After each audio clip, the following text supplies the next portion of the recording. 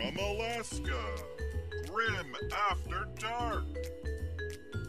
Starring John and Danny. Curtain is up. That's right. It's Grim After Dark. It's Val Heffelfinger. I am hosting, and I am producing, and I'm wearing the best looking sweater on YouTube this evening. I hope everyone's having a wonderful time. Hope our tummies aren't too stressed out and full after Thanksgiving in America. Happy Thanksgiving, everybody, or as I like to say, the celebration of the conquest. So let's quickly just do a couple things in the intro. Usually John has something written. Now he is unfortunately sick this week. So John's away and Danny and Val will play. Get your fantasy reference counters out because tonight's episode has been hijacked and I will personally make it my mission to have you all begging for the end times by the time I am through. Few people are more irritable than me. I am Val Heffelfinger, and although I'm not John, it's still going to get pretty grim after dark. Now, before we bring out our co-host for my personal YouTube fantasy, I would like to take a moment to spill the beans that this Friday, that's right, this Friday, not next Friday, tickets go live for the Frontline Gaming Rocky Mountain Open. That's right, it's the inaugural Frontline Gaming Rocky Mountain Open. It is the first ever cold certified tabletop gaming spectacular. The event will be held just outside of Denver at the Adams County Fairgrounds, making it the second Frontline Gaming event to be held at a fairgrounds. Surrounded by beautiful Colorado scenery, most notably mountains. All are invited to join and spend a weekend rolling dice with awesome people. So long as you pony up for a ticket, no one rides for free. There will be championship level tournaments for 40K, Age of Sigmar, and Star Wars Legion. We're still looking for a Warhammer Fantasy 8th Edition TO though. Now, Bill Pang is done with. I will now introduce my first co-host today, our classic high hairline Harry himself. It's probably Danny McDevitt once I can find the button to introduce the co-host. Boom. Okay, we're going away, and maybe this is music? No, I'm too late with the music. Hey, Danny, what's going on? Hey, Val. How are you doing tonight? You know, I am spectacular. I'm feeling great. It looks like your audio's even on. Shocking. Shocking indeed. What's happening? Something special? Anything different tonight? How do you like my sweater? While the cat's away, the mice will play, like you said a little earlier. I can tell that you are ready and willing to go back in time after looking at that sweater. We're ready to talk about some more Warhammer Fantasy today, I guess. Is that what we're doing? Is that what's happening? Are we talking about 40K at all? I mean, I don't even know what you're talking about. I mean, if we were going to derail a 40K themed show, yeah, and instead talk about Warhammer Fantasy, we should probably get perhaps the best, most outspoken, just verbose and over the top Warhammer 40K analyst out here, just to give us a little bit of gravitas and, dare I say, credibility. That's right, everybody. It's Adam Camilleri coming right down the pipe. Adam Camilleri, who is this masked man? How are you, buddy? Very good, boys. How you doing? You heard about this guy? I don't know if you hear about him. His name's Grimgor Ironhide. He's right there. It's a bit of a mad dog. I don't know. Just be perusing a bit of the ancient texts, as I like to call them. Is he new? I think he must be new. Okay. It's a new character. It's fantastic. I envision him punching someone in the face to end a global campaign in a very unauspicious manner that was built up over many, many years.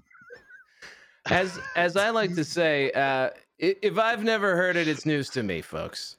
That's wonderful. Now, Adam Camilleri, I'm not sure if you're aware of the state of the Warhammer Fantasy 8th Edition podcasting meta right now, but it has to include Australians. In fact, they are basically all our Australian shows. So that is really the real reason you're here tonight.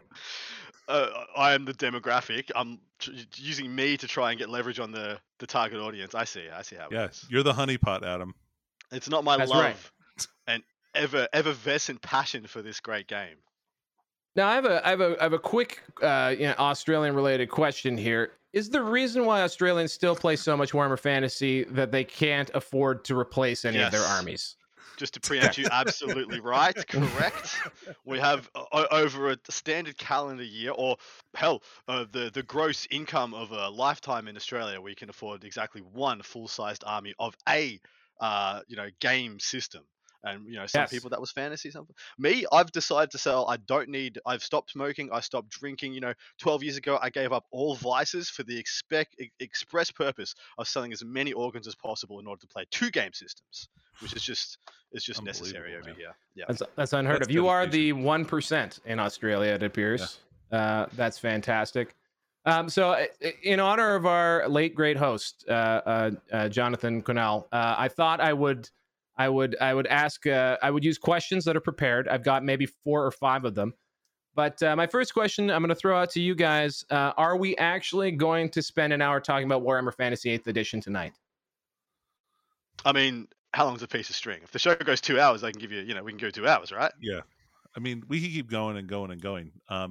You're looking at the literal Southern Hemisphere Energizer Bunny over here, the fastest mouth in the West, and me. So Yep. Plus that's Danny. probably evens out to be about an hour of good content. I think so. As a man, oof. When they told me I was going to be on this show, they heard some wild noises as I ran through my garage and found props, ladies and gentlemen. If you're not watching this live visually, you are missing out on so much memery, chicanery, absolute tomfoolery, even from yours truly. I got all sorts of crap down here. Stay tuned. You guys, all I heard was it sounded like a lot of zipper noises. It was really uncomfortable for Val and I, sitting here without any kind of visual. Like, he just left, and then we hear, I don't know. It was very odd. I mean, fantasy is in the name of the game. So, we're not going to shame any kinks here, guys. There's a reason why we're nipples up on the FLGN. We don't even want to go. We don't want to risk belly button. We want to be tits up at all times. Yep. Now, I mean, I'm even going to I'm going to bring in maybe even some slideshows that were hastily thrown together. And maybe this is something that the audience might be thinking right now. This is, of course, just an image that says "Why" in front of Warhammer Fantasy Battles. Danny, as you are our esteemed co-host of the show, why don't we throw this out to you? Why Warhammer Fantasy? Like, why play Warhammer Fantasy? I'll tell you. There's so many reasons. This is an open question, man. It's a talk show. Just why? Have you ever played a game and been so concerned with a 90-degree angle that you have literally bought a tool just to measure 90-degree angles from your unit when you can just fold a piece of paper? But no, you went and bought a widget. If you've done something like that, this is absolutely the game for you. Never have you been so anal as to correct your opponent's wheel multiple times. If you've ever done that, this is the game for you. So basically what I'm saying is that if you have a borderline personality disorder, this is the game for you. Yes. Now, I just want to point everyone listening. I want to point out to everyone listening that Adam just raised a box there that is not actually the fortified manor, but I missed that when it was sold without the fortified parts of the manor. What house were we looking at there? Perhaps you could raise it up for the audience once more. It's upside down. There you go. This is the chapel. Lovely little chapel. Lovely little chapel. That's right. Capella, in whatever language that is.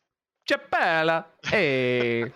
Beautiful. I have rumbled with a fair few Death Stars in this very dwelling. Yeah. Or many like it upon battlefields. It's the Warrior Priest VRBO. You love to see it. When they want to get away from the fortified manor, they had to this small chapel. And yet, I will point out to you that the instructions are for the entire fortified manor. Fortified manor. Wow. That's right. That's right. Yeah. And the chapel consists of merely maybe a third of said structure. My goodness. Much like a high-end abattoir, GW does not let any morsel go to waste. There is no fat left on the bone. All parts of the plastic animal are carved up and served in different dishes for your taste. and that's Wow. fantastic. That's why we love it. Now, boys, a quick follow-up question here. Now, how badly do you want to play fantasy like right now? On a scale of 1 to 7, I am a 4.5. Mm-hmm. Out of 8 would be better. I think more typical. Yeah. Okay, well, you got what you got. Okay. So Okay. Now, I can't imagine Now, a scale I mean- going longer than 7. To be honest with you, Why would you bother? It's- I mean, what it's exists arduous. past 7 that's worth knowing? That's- All right. it's a bit presumptuous. Why go beyond 7? I don't even know. It seems like a waste. The follow-up question would be like, if you both have enthusiasm for this quote Ooh. for this game, why did you stop playing? Did something happen? First of all, I'd like to talk about those Subterial Stalkers right there. Yeah. What? Love Oh, those what? guys. These old things? Oh, don't worry about them. They've just been kicking around in my garage for literally almost. Are a decade. those sealed, new in box? brand new, still in the shrink wrap, boys? Oh my gosh. Ooh.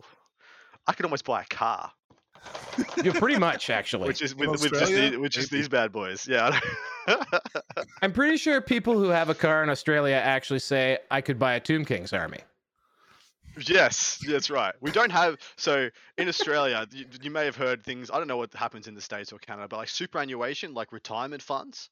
I decided Yes. to eschew all that and just putting, instead of like gold bullion or diamonds, straight into Tomb King new in box kits. That's it.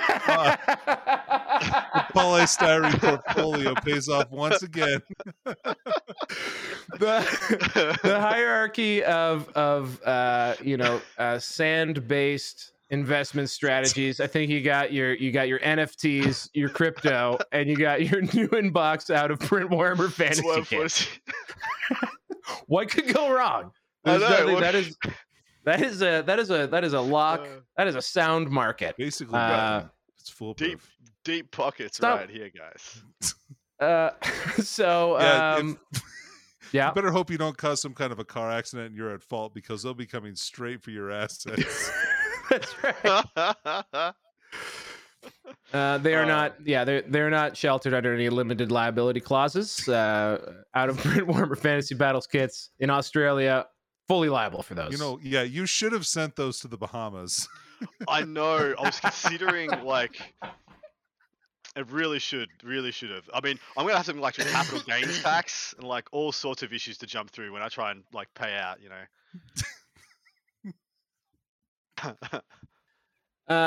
Excellent work, Drink fellas. a glass of water. Yeah, Well, I what don't the know hell why was that? John's never done it. I'm trying to find. I gotta find it. There we go. Oh Jesus! I'm drinking that fantasy Kool-Aid, boys. That's what I'm doing. Okay, look, let's There stop. we go. Yeah. There was a joke there. Sweet. Yeah, there we go. Let's not let's not beat around any bushes here. I in just want to fact- ask you guys. That's difficult Go ahead. terrain value. You're gonna have to pay double movements right. to get Double through move. there. And I better pray to God I'm not riding my chariot that day, folks. Yeah, Little dude, inside that's baseball dangerous, humor, guys. Yeah. That's D6 wounds on a failed test. Have You don't want any to be of you- caught in a wood in a chariot, boys. Or do do Or any lady. of you what's the guy from Planet of the Apes? Charlton Heston? Mhm. Did any when the end of fantasy actually died and you saw the rules of what Age of Sigmar first edition was going to be, did you fall to your knees as in the end of the original Planet of the Apes? Oh. You maniacs, you blew it up. Yeah, anybody else do it? I was just picturing like a tidal wave of that across the globe occurring. When we found out we would have to be braying like goats in order to get our buffs. It was Yeah. insulting. I'm not gonna lie. The very last fantasy tournament that I went to, I went to Quake City Rumble, which was like a 100-person tournament in at like the very end of 8th, and it was like an Irish wake. A lot of drinking, a lot of people very Oh, sad. no. They knew that they knew the Sigmarization was coming, and it was not going not to be good. good. Yeah. Mhm. So I've been, of course, on a bit of a Warhammer Fantasy kick for the past year plus, and as a result, I have drunk the ocean of remaining content dry that's out there. I'm talking about Krusty Podcast, dating from 2012. till the 2015 era, and then just suddenly they stop. I'm not really sure what happened there. But perhaps the most heartbreaking part of listening to old Warhammer Fantasy podcasts is the hopeful and whimsical tones that people have in looking forward to what would be 9th edition, and knowing the end was indeed nigh, and that all of their dreams would be shattered. Mm-hmm. Yep. Mm-hmm.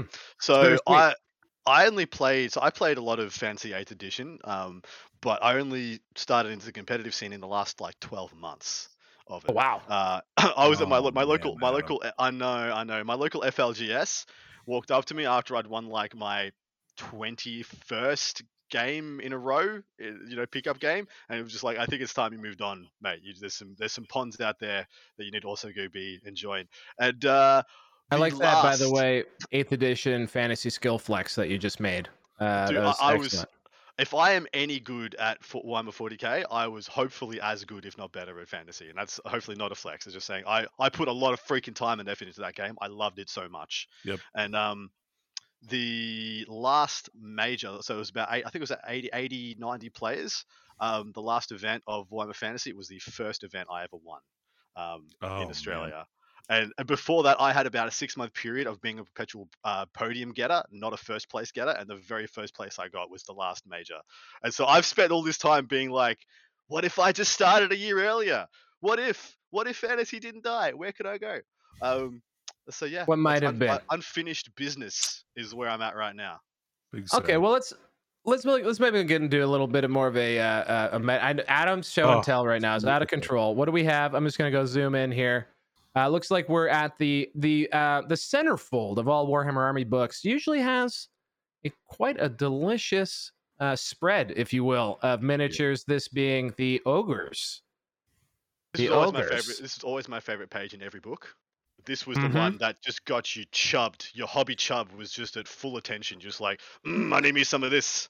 And this was one of the main reasons I always wanted to have one of every unit. Even if they were trash tier horrible like Yetis used to be. I still had 6 Yetis because I had to make this picture. It was the rules, man.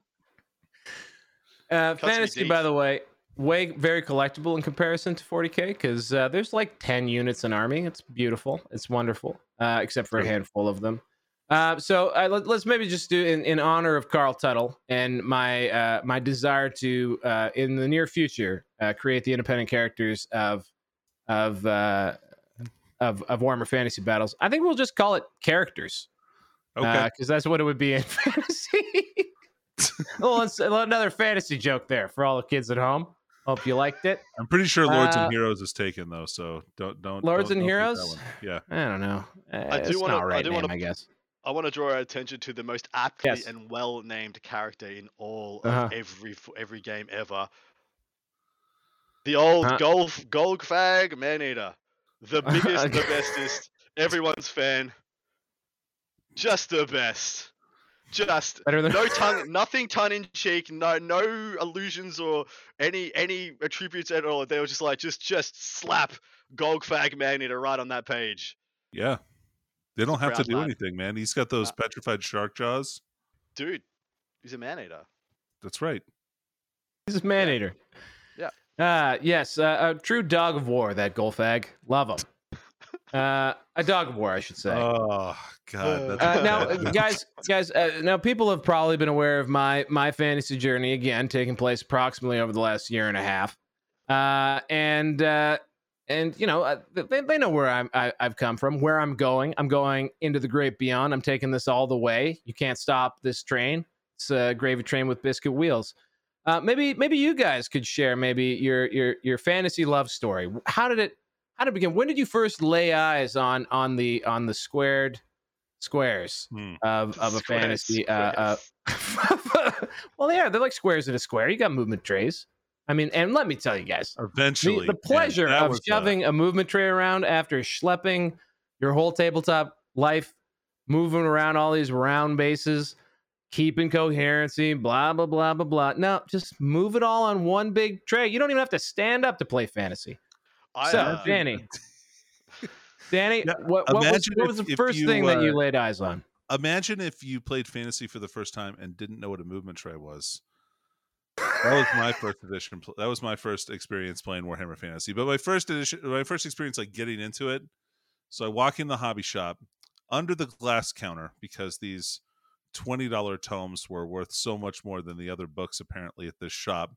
Where all the Warhammer Fantasy Army books like turned face up so you can see the artwork, and the artwork on these like 5th edition Warhammer Fantasy books was so cool, and I like knew I needed to get into it. And so my friend and I would buy the catalog, the Citadel catalog, and we'd like go through and circle all the units that we wanted, and we're like 12 years old or whatever at this point in time. And so I that was my first introduction. I couldn't get enough of it after that. It was like it was the first war game I ever played. Amazing. I went into a Games Workshop when I don't know if I was 10 years old, and I begged my mum to buy me like a thing off the shelf. And we weren't probably well known by now. I didn't grow up in a very well off circumstances, and so I had to really beg my mum. She bought me a Space Marine Sergeant who had like one plastic arm. It was pewter but had a plastic arm. That's what I remember. Stuck it together with Araldite, instantly ruined it, and here we are.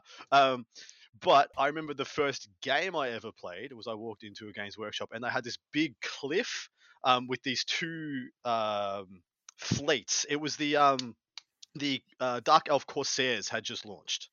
And that whole range was coming out. They had the brand new plastic repeater bolt thrower, dark shards, and all that stuff. And it was an invasion of the High Elf lands, and they had these two little fleets, and they had this little battle going on in the middle. I can't remember what it was, but apparently it was a global campaign. And I think I was in my teens at this point. I'd stuffed around with my brothers, mashing Terminators together with our pocket money. And then I walked in. The first game I played was Fantasy, and it first structured game that I actually played by the rules, and it was freaking cool as hell. I couldn't get enough of it. I played a little. I wasn't the guy. Remember, you go and you'd play in a Games Workshop, and you'd be like with 6 other dudes, and you'd get this unit, and they'd get this unit, and I was so salty at the guy who got the Dark Elf Lord on the Dragon. I was like, you piece of crap, you joker, you absolute nothing. Anyway, he like copped a bolt thrower to the face and died, and then I was sitting there with my dark guy shards. or the guy, dragon. the literal guy. I don't know if you work. I don't know how it works over there, but over here, yeah, I had like dark shards and a unit of spearmen, and that was my 2 little units. And I survived the whole game. And I was like, this chump ass bolt thrower catching biatch. But anyway.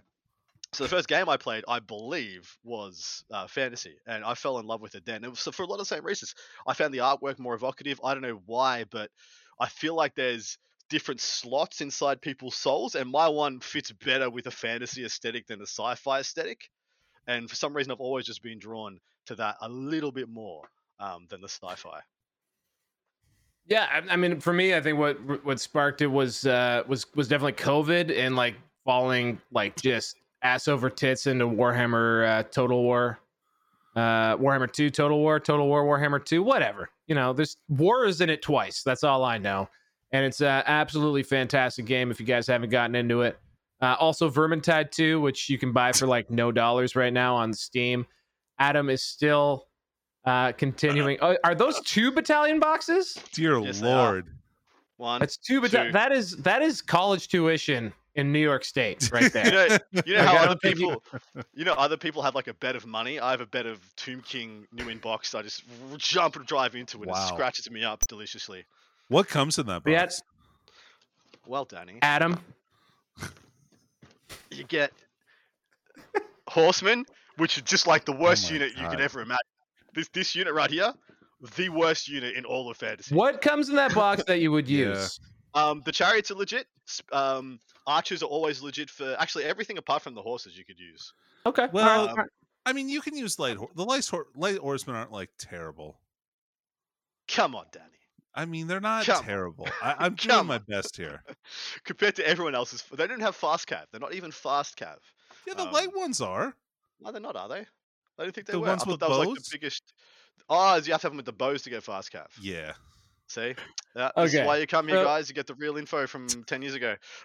You get 3 chariots, which are legit. Chariots are always good for Tomb Chariots are Kings. good. Yeah. The archers are probably the bee's knees. Like, you would build your army around archers and Kalita because she'd make them broke, given them poison. And you always needed bunkers. You always needed bunkers for your light councils or your hierophant. So regular ass tomb warriors were pretty decent.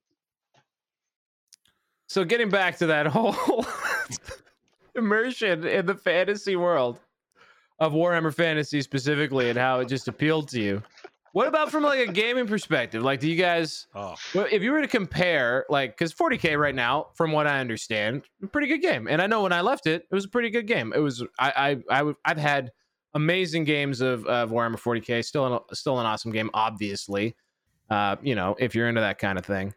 a game. But if you were to compare sort of like your experiences of like 40K versus fantasy, how might you sort of parse that?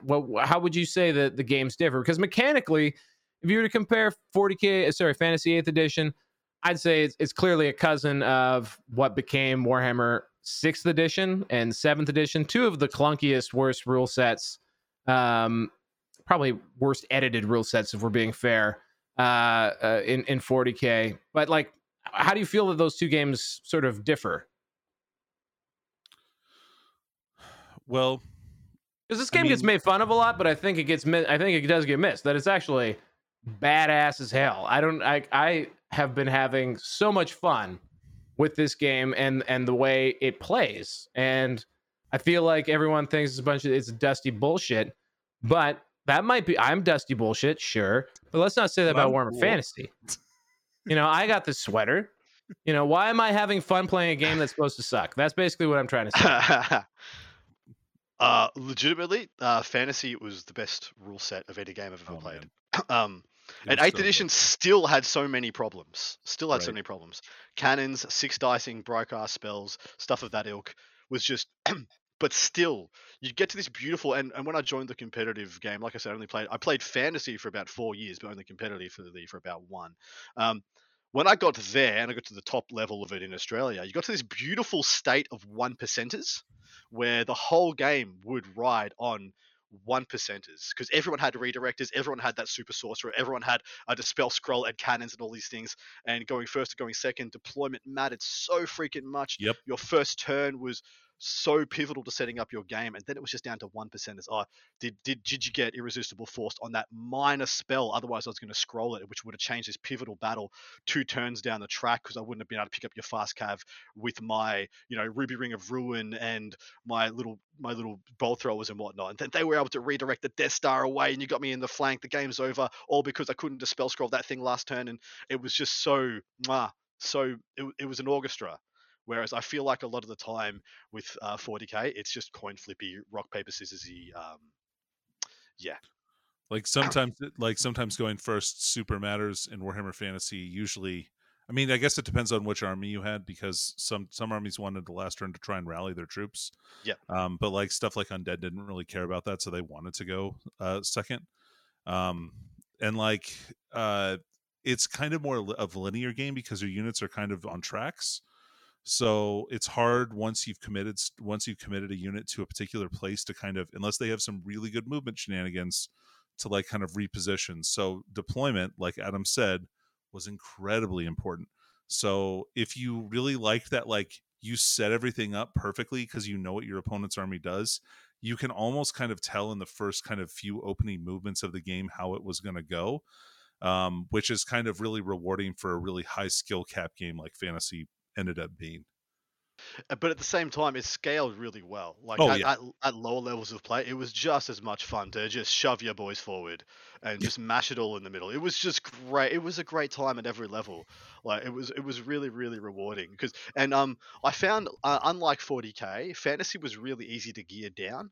I find a lot of players where you'll play a top level game of 40K and then you'll try and go play a pickup game and you'll just ruffle stomp little Timmy because it's much harder to gear down from top level 40K. Whereas fantasy, man, I could just gear down into lols, potato and pretzels. Sorry, beer and pretzels. Well, I don't drink potato and pretzels. Enjoyment at the drop of a hat, drop of a dime. It was really, really quite something. Yeah, that's actually something I've been noticing. Well, because obviously I'm reading tea leaves and trying to like it's like almost like an anthropology class and learning how to play a war game at the same time. Because I'm just going through trying to find out what people thought was good 7 years ago, whatever it was. So like, but even then, like just showing up with what you think is good also has been a lot of fun, I gotta say. Well, and so I joined. I was playing ogres, which I got a little bit memed on, but I joined and started playing just as like I got about 2 months of overpowered ogres, and then high elves came out, and my shit didn't matter anymore. Which was really funny. But we had this cool period before the end times hit, where we had about 9 months of everyone just trying to figure out how to not lose to high elves, and it was a beautiful meta. We had Skaven lists coming out of nowhere. Vampire accounts figured out what their hotness is with like the Black Knight bus and the Red Thirst vampire lords and stuff, just charging that guy out by himself, no support, directly into the freaking the sword masters, because he was the only thing that would hold him in combat, because he wouldn't die instantly unless they had like Trickster's Shard or whatever. So you could play the rest of the game. Just those little plays was so freaking cool, seeing people dig up all this awesome tech. Then the Vampire Lord would hold them, so you get to sling out your two Terrorgeist and scream the bastards to death. It was been there. It was so nice. I feel like I almost need to be translating everything that you're saying, and it makes me so happy that you haven't read anything about this for a very long time, and you are completely fluent in everything. If you were to crack my chest, if you were to weave my chest open, the inside of my rib cage is just tattooed with this crap. You're playing ogres. Do not try and cannon off the Grey Seer first. Kill the Doom Wheel at him. Do not do not go for the Hell Pit Abomination, you dumbass. Go for the Doom Wheel every time. Yeah, that kind of stuff.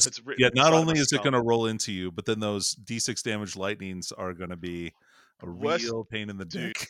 Worst thing that happens is that two buses of 100 Skaven slaves or 50 charge you in the front, and then one Doom Wheel just sidles along the side of your bus, and it just freaking sits there. He's just like, I'm just gonna sit here, bung bung, bing bing bing bing bing bing, and eventually you just break from freaking static combat res because of the 10 ranks on the Skaven buses. Right, because they're not gonna kill him fast enough. We're really getting depressing. In the comments right now, we're getting requests to do a test stream at the LVO featuring Warhammer Fantasy. And you know what? This appeals to me only because, well, first of all, I don't know if anyone's seen me in the lead up to a stream, but I'm in no condition to run a stream, let alone play fantasy. The thing that would be my favorite part of this would be we would have to prevent Games Workshop from taking the main stage at LVO, so that we could play our test game of Warhammer Fantasy. They could relegate their preview or whatever they're going to do to like some sort of sideshow room where it belongs, while the main stage is held by Warhammer Fantasy 8th edition. I think that's poetic justice, if I ever heard it before. I thought you were suggesting that like GW execs would get on the phone and they'd get some heavies to come in and like break down our fantasy stream, being like, get it out of here. Smash them, boys! Yeah, exactly. Yeah. I didn't get this rich from cashing checks. Like, you know, and some heavies come and bust up our table, put some round bases on our models and leave. Oh, man. Just break off the square bases, like, you know, just kind of fold them in half. So they all have nail files that just squirt in a circle them. Yeah, snap all your movement trays. You won't be needing these. So we said the word of the day, Games Workshop. I love, one of my favorite things is, of course, talking about the company itself. There's been, I saw a comment in chat here that said this is one of my favorite thought experiments around fantasy. So I'm going to throw up a meme here. More people interested in Warhammer Fantasy than any other time ever. Stop selling Warhammer Fantasy. And it's the toothy grinned guy, brace face meme that millennials enjoy, and the kids probably think this person's old. Go ahead. It still burns me to my core that G-Dub followed through with the end times and the deletion of the game with Total War on the horizon. So here's one of my favorite things. Wait and see. One of my favorite things. It's been unprofitable for years. Let's just wait another 12 months. As part of Val Heffelfinger's Warhammer Fantasy Battles podcast network, I think I'm going to go with Heffelhammer. It's an homage to another thing. But anyway, I digress. Part of it is a series of shows called Who Killed Warhammer Fantasy, and this is one that I think might be a good one. Creative Assembly killed Warhammer Fantasy. Let's connect the dots, people. Let's connect the dots. Oh, I've heard this before. All right, launch. Do it. All right. Warhammer Fantasy ends in the year 2015. Summer of 2015, we have Age of Sigmar drop. We know that the creative cycle for creating a brand new game, usually around 3 years, give or take. That puts the timeline for the killing of Warhammer Fantasy somewhere around 2012. Of course, they probably could have written AOS in the time it took me to read that sentence. So who knows how long the development window actually was. But if I'm not mistaken, and I'm rarely mistaken, the deal with Creative Assembly was signed in the year of our Lord, 2012, approximately 3 years before the end times, almost at the exact moment that Games Workshop was probably making the decision to kill fantasy. So, did Creative Assembly know that fantasy was going to be killed? And if they did they think that was a good thing? And if they didn't, do you think they were pissed? Yeah. Fair. I mean, yeah, I can only imagine they were upset about it. I mean, but I think that they had some true believers on their development team, and that's why the game continued to push excellence, and like the delivered product was amazing. Well, exactly right. Like, it's not like they produced a flopper because of this. It's been hugely successful despite of this. Right. You say you're saying Total War has been successful despite of the fact that it got blown up? Total War Warhammer has been the most. Is it the most successful of the Total War games, or is it like top 3? I can't remember. Total War games almost certainly. Yeah, almost certainly. It's got the broad appeal. I've played almost all of them, but yeah. Question, Danny. If you were to play a game of 8th edition tomorrow, what faction is it? What's your list look like? Oh yeah, it's Dark Elves. Probably be playing the same. Probably be playing the same kind of. Or maybe Wood Elves. I don't know. I had a really good Wood Elf list at the end of 8th edition that I was playing a lot. How many Raptors did you have? And did you have any Wild Riders? I loved Wild Riders. Oh yeah, so my list was like 50 Archers, 18 Wild Riders. Like that was kind of the backbone of that list. Yeah. That's where all the punching comes. And then I had a Treeman Ancient, and a little unit of like 18 Eternal Guard, a Battle Standard Bear, and a level 4. Some Eagles, some War Dancers, like some chaff. You know, gotta have some redirectors. Gotta have man. Yep. But like 30 times 10 with True Flight, and 1 times 20 with Hagmane, and those were my monster hunters. Yeah, dude, that sounds fun. That sounds like a lot of fun. Wow. See, this is one of the beautiful things about fantasy, because like you would just have armies that would break the conventional mold. You'd have because everyone thinks about fantasy.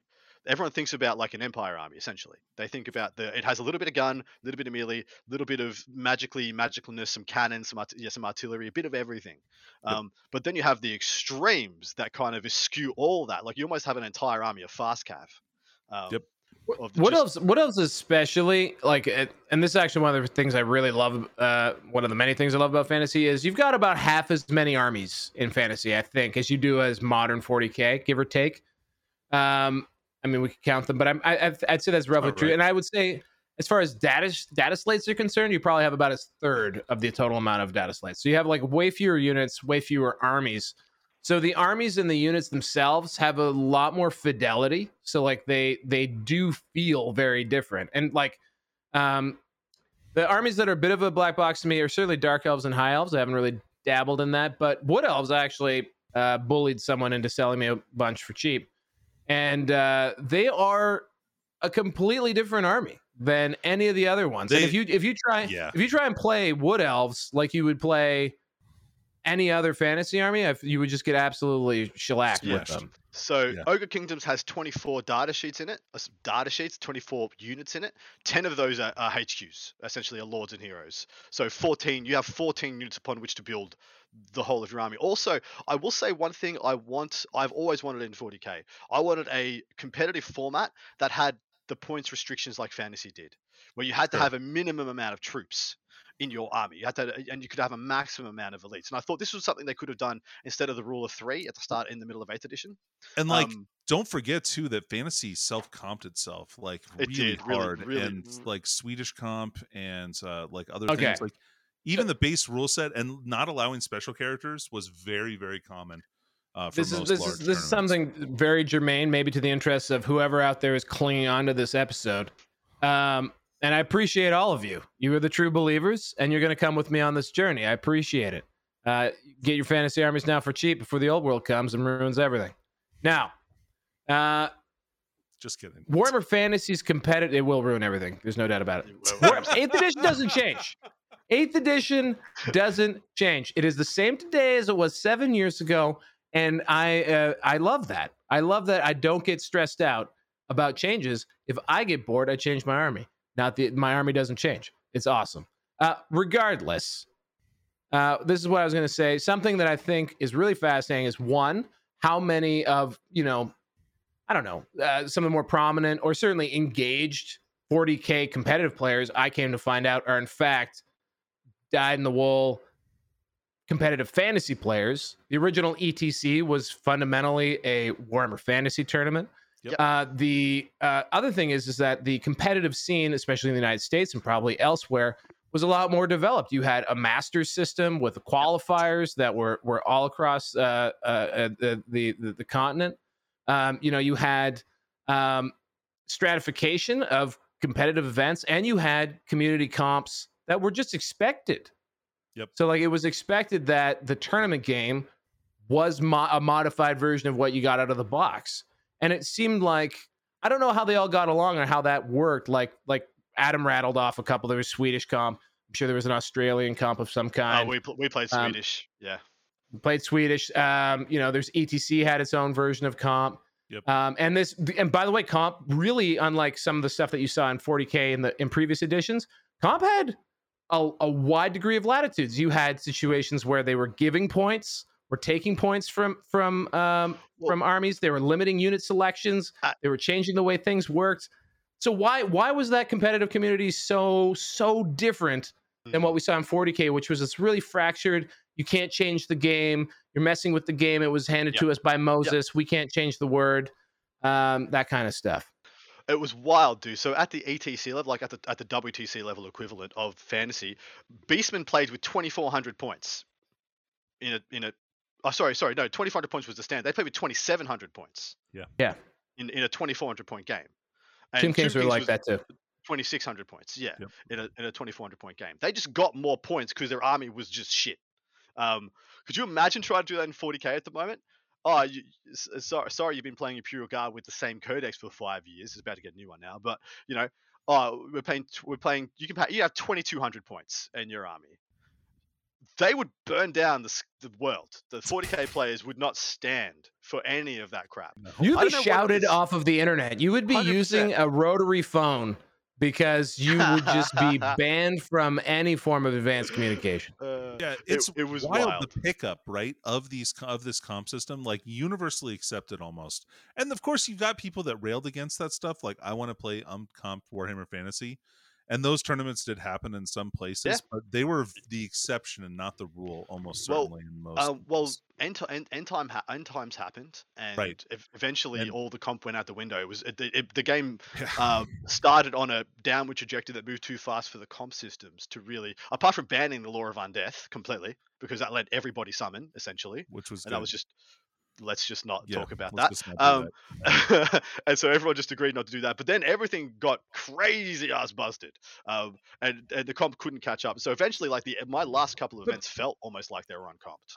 But like before that, though, I think just more in general, like the competitive games seemed to have be sentient. Like it realized that like in order to make the game more playable and consistent, they had to make changes.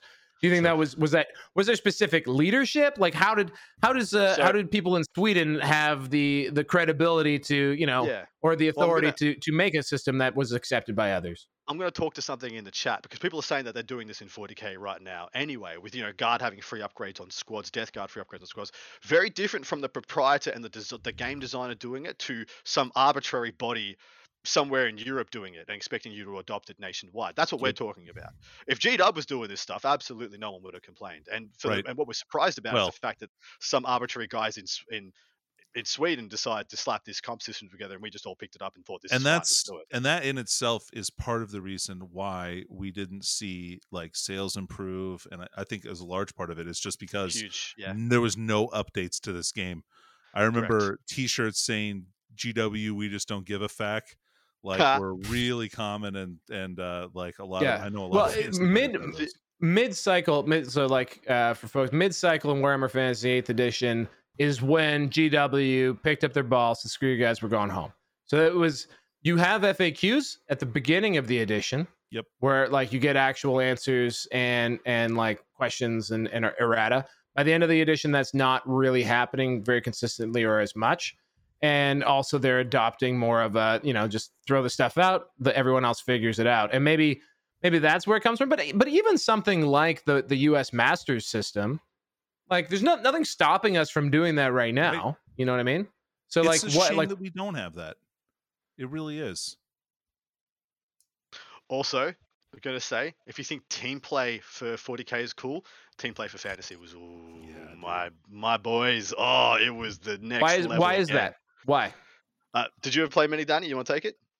Well, it was always my dream to go to Masters. Like, and living in Alaska, it was very hard for me to qualify. But etc, and that level of play, and the armies being so different, and then building these SKU lists that had like a million pieces of chaff in it and stuff like that you would go up against something like chaos warriors or warriors of chaos, and then like they just couldn't score any points. Like, yeah, you wouldn't kill anything of them, but you would hold them to like redirect a 10-10 or a 9-11 or like a 8-12, and like that would be exactly what you're supposed to do.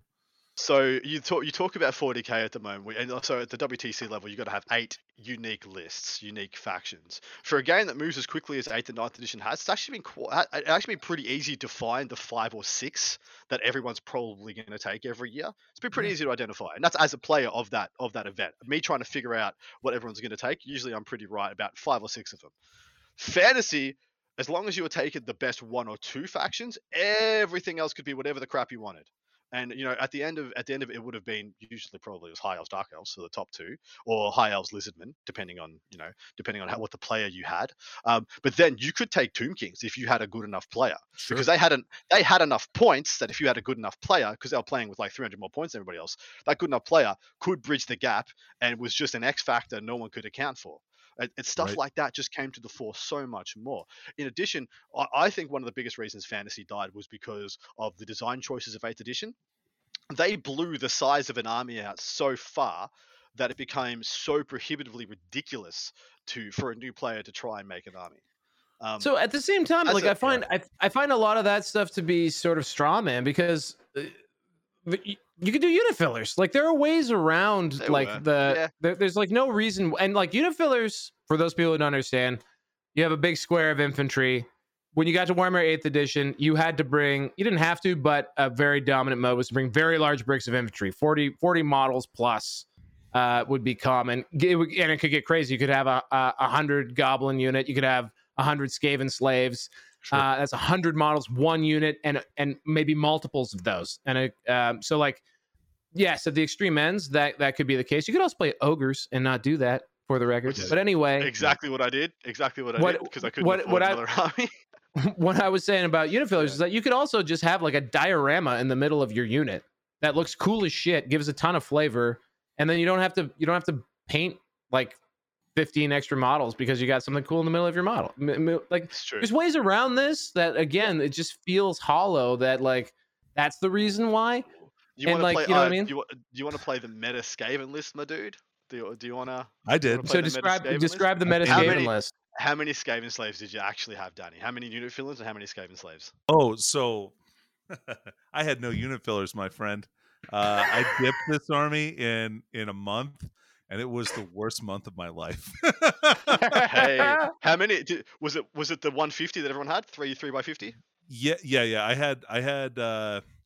No, I guess I only had 120. I think I had 6 by 20. Skaven slaves, and then a bunch of clan rats. I think I had like 3 or 4 Couple of units of bunkers. those at 25s, and then so it's like it was like a 300 model army easy. Ooh. I mean, tell little Timmy when he walks into the shop, oh, you bought your first box of Skaven and you love Skaven, you have to get, checks notes, 14 more of those before you can play this game. That's what I'm talking about. And you're absolutely Yeah. right. Once you get developed and you're in the game enough, you're immersed in it, you learn these things about unit fillers, you learn the quarters you can cut. But for little Tummy walking into a G-Dub, that G-Dub player guy is not going to tell him about unit fillers. That G-Dub guy's going to say, you have to buy every damn box, son. I'm Right. going to teach you how That's to paint true. them. Here are the paints you can buy. And that was the brick wall that bounced everyone off. I believe. Yeah. Well, a lot of players. It started stopping new players coming in. Yeah, I guess too. Like, I don't know. I look at like some model, like some armies that I've run in 40k, and 100%. Like my orc armies were all up well over 100 models, and like I had to move every individual one of those stupid things. Yeah, dude. You know, so like actually, like I think under 150 was impressive when I was running orcs in 8th edition. That was when I switched. Like, I only got below 150 when I switched to mega knobs and stuff, right? So like. The model count thing is really, to me, is if that's the army you want to go to, you can do model count in either system, and I don't think you had to necessarily play a high model count army in fantasy. You don't, and have like to. even the best, even like so like the best armies. Like how many models would you have in a high elves army? About 100 wounds worth of models, I would say. 100 wounds, depending on what you had. You'd usually have you'd have your sword masters, you had your Phoenix Guard with all your characters in it. You'd have usually 2 or 3 units of fast cav, a couple of bolt throwers. Maybe some dragon princes, some eagles. Yeah. Yep. Right. So I don't know. That doesn't really make me blink. You know, like I don't know if 100 models. As bougie Val the adult, sure. Yeah. Well, yeah, but I mean, are kids playing this game? You know, I don't know. I was at a 40k event. I didn't see a lot of friggin' like 8-year-olds playing Warhammer 40k. You know what I'm saying? Like, but that was. I honestly think it was more of a reaction from like the 5th edition 40k guys and the 6th and 7th edition fantasy guys, because the same thing was happening in 40k, which is like model army sizes were going up, increasing, and they like both games were revolting against that. Well, and actually, I don't know. I think fantasy gets painted with that brush because it had some extremes, but like you didn't have to play it that way. Well, I had guys who played all the way through 7th edition telling me they needed to add literal almost 50% onto their armies to play the same army from edition to edition. That might be an extreme case. And so here's part of the problem with that. And Adam, you're 100% correct, right? But part of the problem was that there was a shifting goalpost for fantasy for the size of a tournament army. Like wherein it started closer to 2,000, like 2,150, and it rose to 2,500 points. And so, yeah, the extra 400 points, like, and it compounded with cheaper units, like, just means, like 50% additional units in an army was not uncommon from 7th to 8th. Yeah, to play pretty much the same thing. And yeah, people, I mean, I don't know. I'm just going to say it right now. A lot more cheapskates in 40k in fantasy than 40k, just straight up. Just of the people I knew, Aussies maybe there may be more higher percentage because we're Australians. We pay more, you know, per the buck for the plastic. But yeah, I like so many more unit fillers. So many once I got to the level, people wanted to try and, you know, not chase the meta, but constantly have an adapting army, because very few people chase the meta in fantasy. It was a ridiculous task, and very few people bothered. Well, and there wasn't really much point because you got maybe like maybe you got a codex every 3 months. Like I remember the not last, even. It was the last year. It's the last year where you get a bunch. You get all the elves. Yeah, the dwarves. But I mean, the game drops in 2010, and I'd say half the books dropped in the last 2 years, probably. Yeah. So like it's probably 2 books a year. On average, and so there was nothing to chase. You just adapted your army as best you could, and it wasn't any point to go after the dragon, so to speak. But because of that, you got a lot more faction specialists. You got a lot of people who knew a lot more about their faction. Like I used to love people just talking about the like little 100-point changes they make tournament to tournament because of the thing they beat them at the last one. And I used to those are some of the best like cooler talks I'd have. And then I had the same chats in 40k, and people talking about I just won't take demons next time. I'll take a completely different army. I'm like, right? Do you have But army's like, oh, I'll borrow it or print it or steal it from a mate or I'll just run out and buy it with my money, and I'll be like, oh my god, they're in your veins. Good for you. I mean, good for you if you can afford to do it. That would bring me so much joy being able to play the game like that. But it's just not what tickled my fancy. Yeah, and 5 or 6 units at 20 models a unit, like, is a lot harder to hit that hobby lag that it takes to actually build to the meta. So I think, yeah, it just you could not catch it unless you already had the models built. So you were building like 30 models in a unit for your stuff, and then you'd parse that out and try and make the best list you could. I would love to do with like yourself, Danny, maybe Pete, some others, try and do a end Thanks, of Adam. sorry, what? Nothing. No, continue. You guys go. No, it's just cool. Do a pre-end times tier list for fantasy. Well, let's jump into it right now, because actually, this came up in chat, and I would love to do this before end times tier list, because I'm about as knowledgeable of fantasy as I probably was approaching what I ever was at 40K, which is to say, advanced idiot. Okay, so I've got a pretty good generalist grasp, and I have a general feeling that there are a couple like alpha predators, but for the most part, everything else there's like a really big squishy middle in fantasy. This is the way I feel. So like I feel like S tier kind of matters in fantasy, whereas in 40K it's not necessarily. S isn't as separate as I perceive fantasy to be. Here you go, guys. Give me an S, A, and a B. Danny, you play most of them. An S, A, and a B tier for armies. That's what you Or want. an S and an A. Give me an S and an A. Who makes the S and who makes the S and the A cut? High elves is S. Yeah, so I think you've got I think all 3 elves make S and A tiers like easily, because they were all just phenomenal at what they were supposed to do. I do believe that wood elves needed the pilot though. High elves you can smash. Wood elves are nothing. Yeah, they're like A tier, but they can be S tier if they're played by a really competent player. I love that shit. Yeah, because so you would say pretty much all elves in the S tier. So it's your wood, your dark, and your high. Yeah. Cool. Anyone else in there? Anyone else really up there? Like Nurgle demons seem like I don't understand how anyone could beat Nurgle demons. They seem fucked. Nah, I'd smash them. Yeah, dude. Smash them. You smash them. You smash them. Like combat. They get all the buffs. Yeah. They got some fat guy riding on a palanquin, giving everyone everything, and you can just smash them. They are so prone to being redirected. They are so prone. And they don't have any. They got no chaff clearers and they're slow. So you just make them hit your chaff, charge him with a big unit in the flank. Doesn't even have to kill him. You'll just break him. You'll just win by combat res and attrition them down. Like hope they don't roll double ones for their break test and get all their guys back. Okay, so I'll return to the question. Anyone outside of elves, by the way, guys, this is as good of analysis as you're gonna get. I've listened to all of it. Yeah, anyone outside of elves in the S tier of 8th edition pre-end times. I disagree with Danny. I think high elves might have been the only S tier army in my meta. Oh, come on. Might have been the only S, but there's 4 contenders outside the elves that could all be there or be in the A+ tier. Okay. That's lizards, vampires, dwarves, and empire. Holy shit. Never in my life would I hear anyone say that. Never. Never. Lizardmen could be the most oppressive crap you've ever imagined if they go first and get all the buffs. Just all the buffs. I agree about Lizardmen. Lizardmen were amazing. Like great spell casting, amazing skirmishers. I don't know about S tier. Meta beating. I'm talking A tier, mate. A tier. Oh no, okay. So you're saying wood elves, high elves alone in the S tier.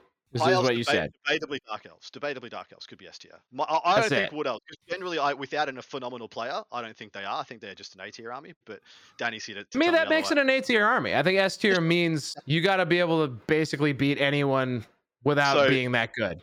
Dwarves in A tier. Can I win? Dwarves in A tier because they're the unfunamaker. They were literally the unfunamaker. That new codex that they got was just like, did you want to have fun? You paired into dwarves, brother. I'm sorry, you're not gonna happen.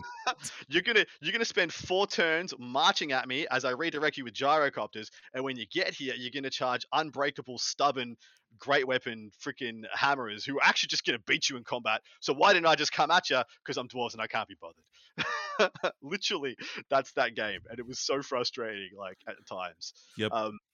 So dwarves are a great one. You want To to go answer another one? to answer John's question in chat here, for the record, guys, my fantasy baptism was diving headlong into a line of unbreakable dwarves about 5 or 6 times Yeah. and losing every single one.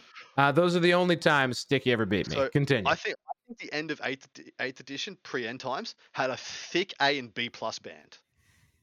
I think That's what it genuinely did. feels. It feels like I could pick up about any army off my shelf, and like it feels like I could have a good time with almost all of them. All right. So, but yeah, but like Tomb Kings, with the exception of these yeah, Bretonnia. yeah. Tomb Kings, Beastmen, Bretonnia, that's the bottom of the barrel.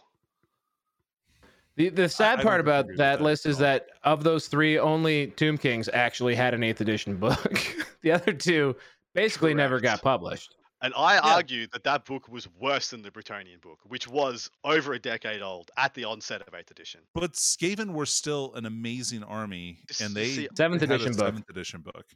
I know. I'm just trying to. I'm like I find it really hard to quantify how good Skaven was. If all the crap works, they're as bad as Lizardmen. If none of the crap works, they're as bad as Beastmen. Like it was such a wide band of what could possibly happen when you played them. But when everything so we joked about it in the green room that you would play an orc army and you would structure it really well to have black orc guys here to stop all the animosity, and it's all in concert. Even if you do have animosity, you're not going to wreck any of your other units by squabbling with them, and you'd have little units between all the big units and stuff like that. And Orcs, for the record, had a special rule that punished their army as opposed to helping their army. no, Classic GW design philosophy. Continuing, Adam. And their army would still fall apart like half of every game. They would have just their army just wouldn't work because of frenzy, stupidity, or animosity. Something would just happen. And then you'd have army like Skaven. Also, like I have to say, as a guy with a lot of orcs in his closet, it feels like a horde of orcs, and you're trying to get these dumbasses to do what you want them to do, and they just won't can do it. And it's amazing in that way. Then they'll just die because they didn't do the thing, and like because they're already a fragile leadership army, pretty much. Yes. Sometimes they just go off as well, which is also incredible. You know what the worst thing imaginable was? When you had your big orc, so your Savage Orc Biggins, which was an upgrade you used to be able to put on orcs, like you used to be able to put on in 40k, and you'd also have your Black Orcs, and you would just be like, if I can just make it to the Dwarves, I reckon I can crack them. Yeah. Yeah? And then turn 4, you're about to charge. Animosity o'clock, bitches! Organ gun fires again, game's over. GG. But the Skaven thing was right. If you min-maxed it, if you min-maxed those percentages of it, it messing you up down to the slimmest margin, and everything went off. Like you got your Cracks core off, which was like a template, or everything under it's dead. Dreaded 13th, which was just pick a unit and do was it strength test or toughness test? Or it might have even been an initiative test. Can't remember. But it was everything's dead. Unit. Everything's dead. And then you had the Doom Rocket, which was a strength 5 large blast. Large blast, just by the way, was so hard to come by. No. You just rolled a number of dice and like they lost that many models. That's how Dreaded 13th works. Dreaded 13th, oh yeah. But the Doom Rocket was you had to pick a number of dice and you had to roll that many dice.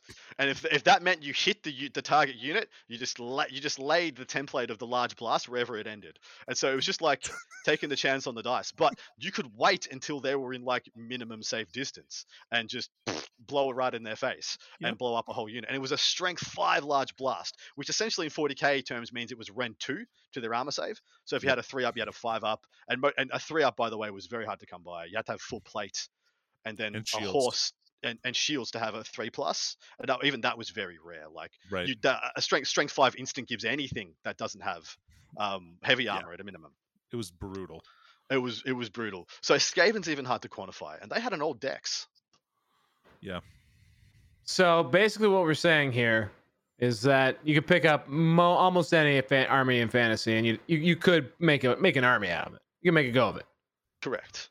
But I think like I said, I think there's those 4 armies directly under the tippy top best that just felt oppressive in the right hands. That being dwarves, vampires, lizards, and Empire. Empire's another one to unpack. Like, it could be that they get to do everything. Yeah, and they can do everything great if you give it enough time and points.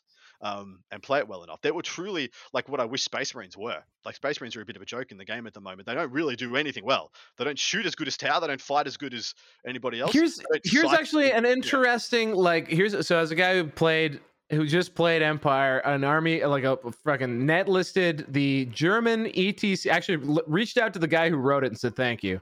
German ETC list from 2015.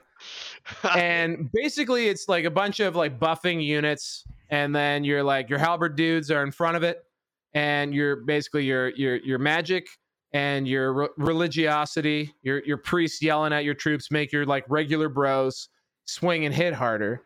And this isn't really all that different from the mechanic that you see in some like Imperial Guard. As I realized, like, oh, that's exactly where that came from. Yeah. So like, just the concept of, wait a minute, humans in this context are just bros. They're gonna die. We have to find a way to make them better than that. But in the 40K context, like my sergeant yelling at me doesn't feel like it's going to like it doesn't feel like it makes sense that suddenly I can run as fast as a Space Marine because like my NCO is pissed. Whereas in this, I have a righteous magical priest hitting a giant anvil with like friggin' lightning bolts coming out of it. That to me is like, I can see them being imbued by magic or fervor. And like that to me, like it hangs together a little bit better in this context than it does in like a sci-fi one. You're just a fantasy boy. What can I say? Yeah. It was great, man. It was totally great. I'm not gonna lie. And like the battle line, the epic, the cinema, again, 40K can be very cinematic. But like on the fact that most fantasy tables are empty for the most part, like there's just not a lot of stuff on there aside from the armies, and like the vividness of the battles in my head is really cool. It's like every game is like Braveheart, you know, like, you know, it's just really, it's a lot of fun. I've been having a lot of fun. It's a pretty freeing as well. I think about those games back then when you could just play a game with your mates on a table with your pepper shaker, and you're good to go, you know. Whereas now, how much I need a mat, I need a table, I need, it feels like close to $1,000 worth of terrain for a game. It's just kind of nuts. Think of maybe fantasy would have survived had the Frontline Gaming mat, which you can buy at frontlinegaming.org, existed. Bang, you know how satisfying it is just moving like friggin' war game shuffleboard?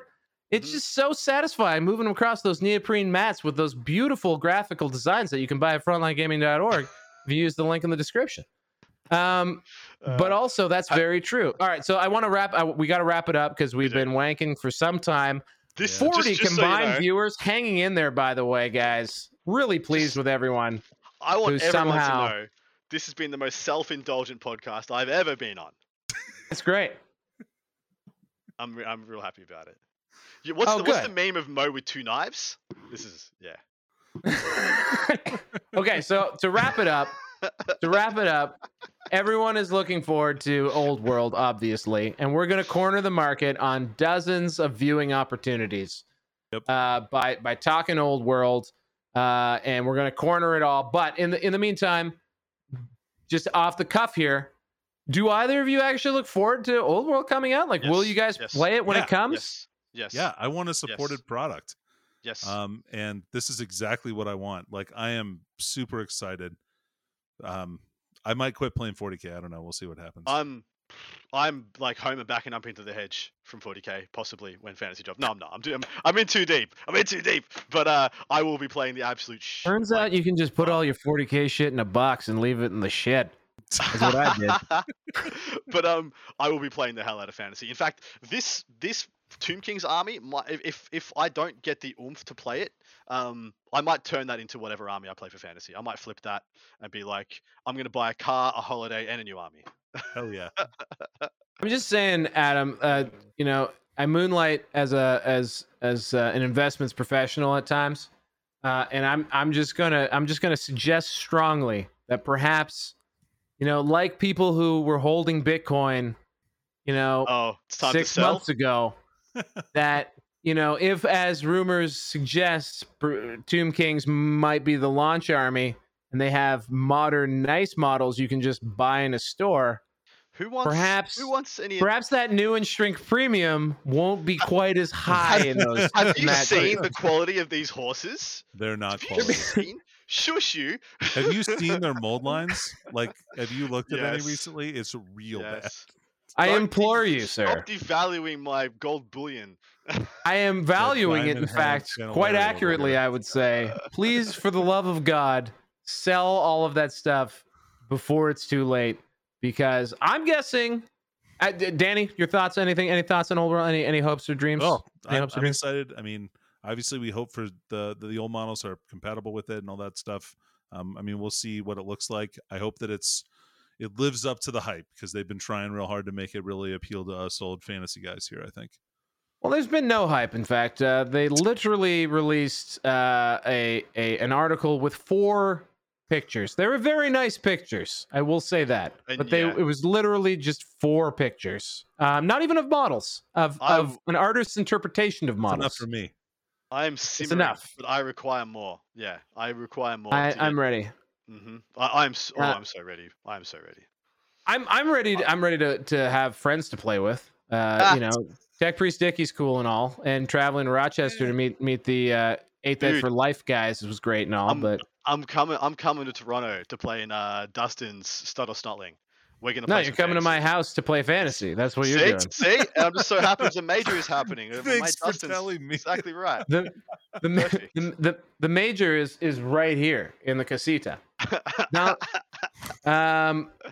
free room and board. My son is really cute. You'll enjoy yourself. I even have ogres I can get ready for you. Although I don't have any of the stupid little green guys.